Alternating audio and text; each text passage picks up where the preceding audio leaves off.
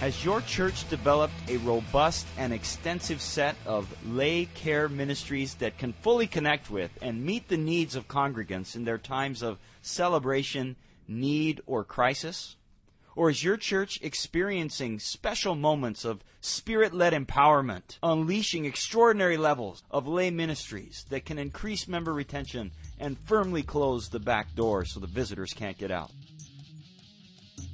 Well, if not, rejoice and be glad. Maybe your church can salvage a biblical model of ministry. We're going to talk about this strange but popular idea of every person in the church being a minister tonight on Sinners and Saints.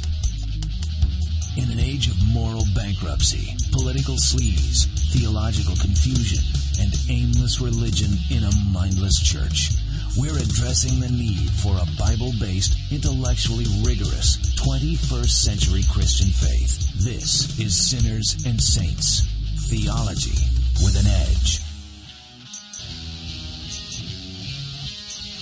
We are on many email lists as ministers. We get a steady stream of good things and a steady stream of garbage. And one thing stood out to us that we're raising tonight. This came from connectionpower.com, and it was a model, an invitation for our churches to embrace the model of every member being a minister.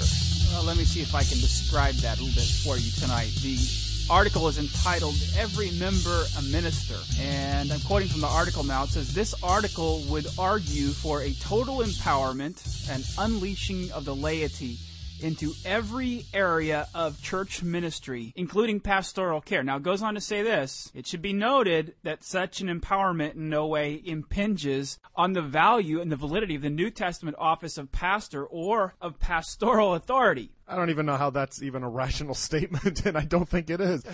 The guy's basically saying, we're going to find a way to phase out ministers, and then we're going to try to give some lip service to God, where he says that he actually has given ministers to the church as a gift to help the church. Okay, so they throw a bone to the pastors here, say, hey, we're going to take a little load off of your already extensive labors, but hey, don't be threatened by us because we're not going to get rid of your office. Well, it's one of the great misunderstandings, too. I mean, the logic behind it, he doesn't even fully explain it, but it's a misunderstanding of a Reformation principle of the priesthood of all believers. And so what they've done is that they've taken this concept, priesthood of all believers, and now made it into the ministry of all believers and made all believers ministers. Now, I'll tell you why this stood out to us. It stood out to us not just because this particular program or application of this principle was particularly bad, though it is. It stood out to us because this is what a lot of churches are talking about today. Even some churches that might go by the name Reformed or Presbyterian. Their main goal in life is to mobilize or get everybody active in the various aspects of the so-called ministry of the church. And we want to challenge that idea tonight. Yeah, I think what we have to deal with is saying, all right, what is the church? What did God actually give to us? And this is something that is completely missed, where you have our people with an basically modern democratized mindset saying that, all right, well, we have a right to speak about what happens in government. We should have a right to speak about what happens in the church. We should have a right actually to rule the church and run the church and teach in the church. The problem is that they're not understanding that there is a reason for office that God has given, that it actually is in his wisdom and in his love he's given it. And we're just gutting that with these new ideas here. Well, you're onto something in the idea here that they're trying to eliminate office. What they say they're going to do is give everybody an office. But what they don't want is they don't want any kind of a hierarchy. They don't want any kind of rulers in the church. They want to completely ignore the rich and clear teaching of Scripture that Christ is actually, as the great lawgiver, head, and king of the church, has actually given it a constitution. He's given it officers. And that's outlined, for instance, for us in Ephesians chapter 4, where it says that Christ, he gave some to be apostles, some to be prophets, some to be evangelists, and some to be pastors and teachers. You can't get around that idea that Christ has given the church some offices. Well, the great thing is that that's actually the passage that's often used by these people to show that there isn't real office left. In fact, the only purpose of the officers is to make sure that everybody else does the work. So they completely misinterpret Ephesians 4:12, which we'll look at shortly. They misinterpret basically the whole theory that is being presented by the apostle. Now, we've addressed this before on the show. We've talked about church officers and their duties and how it's important for them to fulfill those tasks and not to blur the line between the officers of the church and the members of the congregation. We also want to point out in this discussion that by saying that it's not right to give lay people in the church the job of the church officers, that doesn't mean we don't believe that church members should be active in the church, or they should not be active in their Christian life, showing their love to the Christian community. But specifically, what we want to critique tonight is the idea that every New Testament believer fulfills the office of prophet, priest, and king in the New Testament in that sort of way. The officers are still distinct. Let me read to you from this Connection Power article. It says they want to do a comparative study of the Old Testament offices of priest, prophet, and king and show how the same ministry functions play out in the lives of ordinary New Testament believers. And then they would argue, of course, for the breaking down of the common distinctions between church officers and laity today. Okay, so in making their case, they begin with the Old Testament office of priest. And they say the office in the New Testament is redefined in wonderfully participatory language. And then they quote from 1 Peter 2:5, which says, you're being built up into a spiritual house for a holy priesthood. And so now the conclusion they draw from 1 Peter 2:5 is this: temple ministry and the offering of sacrifices are here radically redefined and relegated, and here's the important point, to the turf of the common community member. He also goes on, if the priestly function of confession is within the domain of ordinary Christians, one must ask what level of pastoral care is beyond the spiritual qualifications of the common church member. So what they've basically done is said that just because we have this title given to us, now let's radicalize it and say that we do absolutely everything all the time for everyone. And what's the point then? How is it that you are to confess your sins to people you don't even know, people who have no oath of office, people who cannot be trusted with information? All right, but people who like this model and people who promote it are going to ask you guys, but doesn't the Bible say that as believers today we are all part of the priesthood? Okay, that's fine, but to go back to their argument, let's just say this. If their proof text, which they're arguing as Peter applies Exodus 19:5 here to the church, if that is an argument to substantiate the fact that now there's no distinction between the members and, say, the pastor, because we're all priests now, the same proof text would have applied in the Old Testament for the individual believer to have gone to the altar and sacrificed his offering, because the quote there is from Exodus 19:5, and Moses is speaking to the people of Israel, not the Levite. In Exodus 19, the Lord is addressing the whole Israelite community and calling them a priesthood. But even during that time, there was the distinct office of priest. And so in the New Testament, we believe in the priesthood of all believers. We'll explain that more, what that means. But it doesn't mean that now the offices or the duties of the offices break down. It does not eliminate the distinction between the official office and the duties of that office and the broader priesthood as the entire community. This is Sinners and Saints, theology with an edge. We're talking about these movements, especially this one that we've looked at, ConnectionPower.com tonight, which tries to argue that the Old Testament offices of prophet, priest, and king are now applied. Those duties are applied to every New Testament believer. We already talked about priest. Now let's talk about prophet. Yeah, and I feel a bit silly even reading this because I'm giving countenance to something that is so shallow and so superficial. But here is their presentation for the office of prophet now. The Old Testament prophet was a rare and select individual upon whom the Spirit of God would descend and impart special capabilities and or utterances. But then they go on to say this. Paul dismisses Old Testament pneumatology, that is, this whole idea that only prophets were set apart to receive special revelation from God. It says that Paul sets that aside when he says, to each one, that is, to every Christian, is given the manifestation of the Spirit for the common good. 1 Corinthians 12:7. So basically what they're trying to argue is just because you've been given the Holy Spirit, the indwelling of the Holy Spirit as a gift now, that eradicates the idea that God communicates specially or specifically to a specific group of people. Right. That proves that now everybody's a prophet because everybody has the Holy Spirit, right? Well, should every time I speak, I'm prophesying right now, right? Of course, there was the Holy Spirit Spirit's dwelling gifts in my heart. Well, those Spirit gifts were given even in the Old Testament, but having the Spirit didn't make you a prophet. You were given the Spirit as a king. You were given the Spirit in order to do the work to build the temple. I mean, physically build and do the sowing and everything else. So that doesn't prove his argument at all. And in fact, from the context, 1 Corinthians 12, Paul is talking about the many different gifts that are needed in the church. Right, and ironically in that passage, it's not just tongues or prophecy that is a gifting of the Holy Spirit. It's like you say, gifts of government and hospitality, generosity, all these kinds of things. It's not the Spirit is not equated with one manifestation that is prophecy.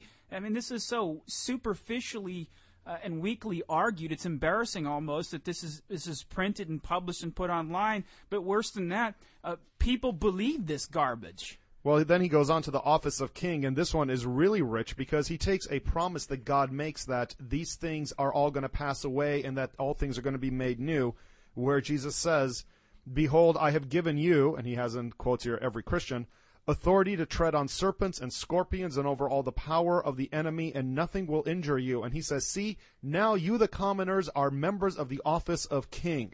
Okay, now these are my favorite. People will read the passages in the New Testament where Jesus is committing his authority to the apostles, those specific apostles who are called as officers to go forward and do miraculous works in the name and in the power of Christ, and to open and close the kingdom of heaven to believers and then unbelievers. And they think that every time Jesus gives people that power, it applies to every Christian today. You see this all the time. Remember, watch out for this. When you read the New Testament and you see Jesus empowering the disciples and the apostles, that doesn't mean that he is giving you that power. It means that he is giving the apostles that power, and then by extension, the visible church keeps that power, and the officers of the church exercise that power today, not every individual believer. Right. Well, keep in mind, when you're talking about the office of king, Christ is the king. Insofar as we participate in Christ, we are a part of the office of king. But again, this is a complete misunderstanding where you, the individual, somehow becomes the king. And so this is one of the big problems that we deal with, is that we have made the individual supreme as opposed to God and his glory. And it becomes, how do you feel and what makes you happy in the church, rather than what has God intended for the church to do in the world until he comes to take her back to himself. And basically, if you follow this argument out, this idea that we're all kings and there's no distinction now between you and the officers of the church, how are you ever going to come to any settled resolution on any matter of debate in the church? If everybody's equal in authority and everybody's decisions are of equal weight, then how in the world are you ever going to decide on any policy matters within the church? Now, to be fair, to be charitable to the people that hold this view, they will say sometimes, well, we're not saying there's no distinction. The problem is, they will say, for example, there is a kingly office more especially in the church. There still are elders and pastors, even though everybody also does their duty. We're arguing, though, if you ascribe the same duties to all of the laity that you ascribe to the officers, then basically you have a distinction, but there's no difference. And it's just chaos at the end of the day. You're trying to have it both ways, and it's either going to be one or the other, and what is represented here is different from the historic Christian church's understanding of the role of officers and of laity in churches. We also have to deal, actually, with one of the key passages that's used nowadays, and what we referenced earlier, and that is from Ephesians 4:12. And this passage has been mistranslated, and unfortunately, that's what almost everybody now reads. Currently, the passage reads, starting at verse 11, "And he," referring to Christ, "gave some as apostles, some as prophets, some as evangelists, and some as pastors and teachers, for the equipping of the saints for the work of service, to the building up of the body of Christ." Now, here's the problem. That's not how it should be translated. Rather, it is God has given all of these offices, and this is the duty of the offices, for the perfecting of the saints, for the work of service, which they have been given to do, and for the building up of the body of Christ. And see, it is the misunderstanding here that the entire ministry exists only for training the people to go out and do the real work of the ministry that has caused so much problems. Yeah, so if you give this authority to pastors, all you've basically given them, if you say, okay, well, we're not going to get rid of the office of pastor, what we're going to do is we're going to so minimize and marginalize you that you're just absolutely nothing in the church. All you have is this little teeny-weeny tiny task of equipping so everybody else can go out and and do the work of ministry in the church, not the pastor. Well, what you've got is the pastor has become the drill sergeant. He's there at the boot camp. All he does is get you in shape, and then you go out with your rifle, and you're the Christian out there on the front and he's lines. the cheerleader and the pump up, the guy who gets everybody pumped up, the Yeah, pep rally leader and stuff. My job is to work myself out of a job. Yeah, that type of nonsense, which completely misses that the minister is the herald of the gospel. He is the spokesman for the king, and when he preaches, he is actually preaching God's word. God's voice is coming through the minister, and this is completely being ignored. In fact, this one website makes it so brutally clear. Note that church growth is not attributed to the powerful preaching of the pastor. That is the arrogance that we've come down to. Wait. What? Did you read that again? Specifically, You got to be kidding me. This is in one of his articles. He is referring to Ephesians 4:16, and then he says, note that church growth is not attributed to the powerful preaching of the pastor. In other words, the preached word, which is central to the church's existence, the declaration of justification by grace through faith because of the electing love of the Father and the work of Christ, is apparently not relevant for growth in the church. So let me see if I understand this correctly. You just throw Romans 10 out the window, where basically Paul says that faith comes by hearing and the preaching of the Word of God. Let's throw out what Paul said, and now let's put the individual believer on the throne here, and he's the one that really opens up the kingdom of God through his encouraging words and his care ministries. Well, the problem with you guys is that you're not empowered and you're not mobilized. But, And where are those words in Scripture? When we come back, we'll make a couple other comments about these thoughts, and we will give you, though, the right understanding from the Scripture, from the historic Christian church about office and about the priesthood of all believers when we come back. Reformation Radio. Theology with an edge. We're talking about ConnectionPower.com and their Power Member process, a way to mobilize and see spirit empowerment in your church, get the laity doing the work of the ministry. We're saying that that's ridiculous. We just want to point out just how tacky this stuff is. And you see it in different forms. It's not only this one. We talked about it with the Purpose-Driven Life. We talked about it with the Purpose-Driven Church. You see all kinds of things. If you're involved in church leadership, you get them in the mail, programs, 10 steps to the next thing. It's just tacky. Everybody knows this. This would never fly in any kind of a corporate setting. But in the church, somehow people latch onto it, throw a couple of verses, and wow, it must be right and good and helpful. Well, I wish I could just dismiss this as just a bunch of hype, some overblown hype. But actually, I think it's more than that. This is ridiculous. Whoever told you that you needed a special ministry name and a special umbrella to categorize your activities so that you could have a care ministry and go out and do whatever needs to be done in the church? Listen, you already have a mandate. You don't need to call it a ministry. It's called the law of God. You are redeemed for good works. That's what Paul says to Titus in Titus chapter 2. You have been redeemed so that you would be zealous for good works. So go out and encourage somebody. Take somebody some food in a home who's a shut-in. Go encourage a widow or something like that. That's not a ministry, though. Yeah, but John, don't you see, I need the 7 laws of member retention to guide me in my ministry. That's a bunch of nonsense. I need to have a chart that shows me the flow of visitors and the person who is the data setup man, the assigning the email man, the care partner caller, the enter the call results man, who reassigns the calls, the director of care and intervention. See, it just is putting teeth to nothing. No, all you need to realize is that you are significant because you're clothed in the blood and righteousness of Jesus Christ, and you don't need to find your significance or pump up your self-esteem by applying a bunch of generous ministry titles to you and to your activities. What you do, it's just service. Go do it. It's good works. Christ calls you to it. He redeemed you for it. Just do it. The historic understanding of the Reformers was that Christ is the anointed one, and we are in him, and so we share the blessings. Why are you called a Christian? Heidelberg Catechism, question 32. Because by faith I am a member of Christ, and thus a partaker of his anointing, in order that I also may confess his name. This is where you serve as a prophet. You proclaim, may present myself a living sacrifice of thankfulness to him. This is where you are a priest. And with a free conscience may fight against sin and the devil in this life and hereafter in eternity reign with him over all creatures. Your office of king. You're a prophet because you profess the one true God. You are a priest because your body is a living sacrifice of service, and you are a king because you fight against sin. Yeah, the Reformers, when they argued for the priesthood of all believers, were not arguing that lay people should take on themselves the public functions of ministry in the church. They were saying, no, you don't have to go confess your sins to some guy in order for God to hear them.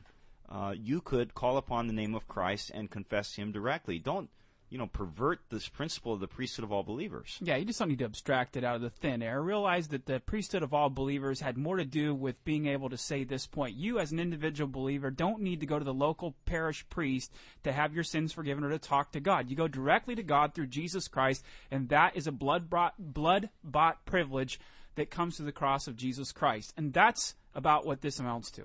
It bothers us. It should bother you when churches today get caught up in all this motivational speaking, all this tacky and silly and money-making, lust for power type, articles and misapplications of the teachings of God and theology. We would encourage you to stand fast in faith, which has been handed down to us, and we'll see you next week on Sinners and Saints.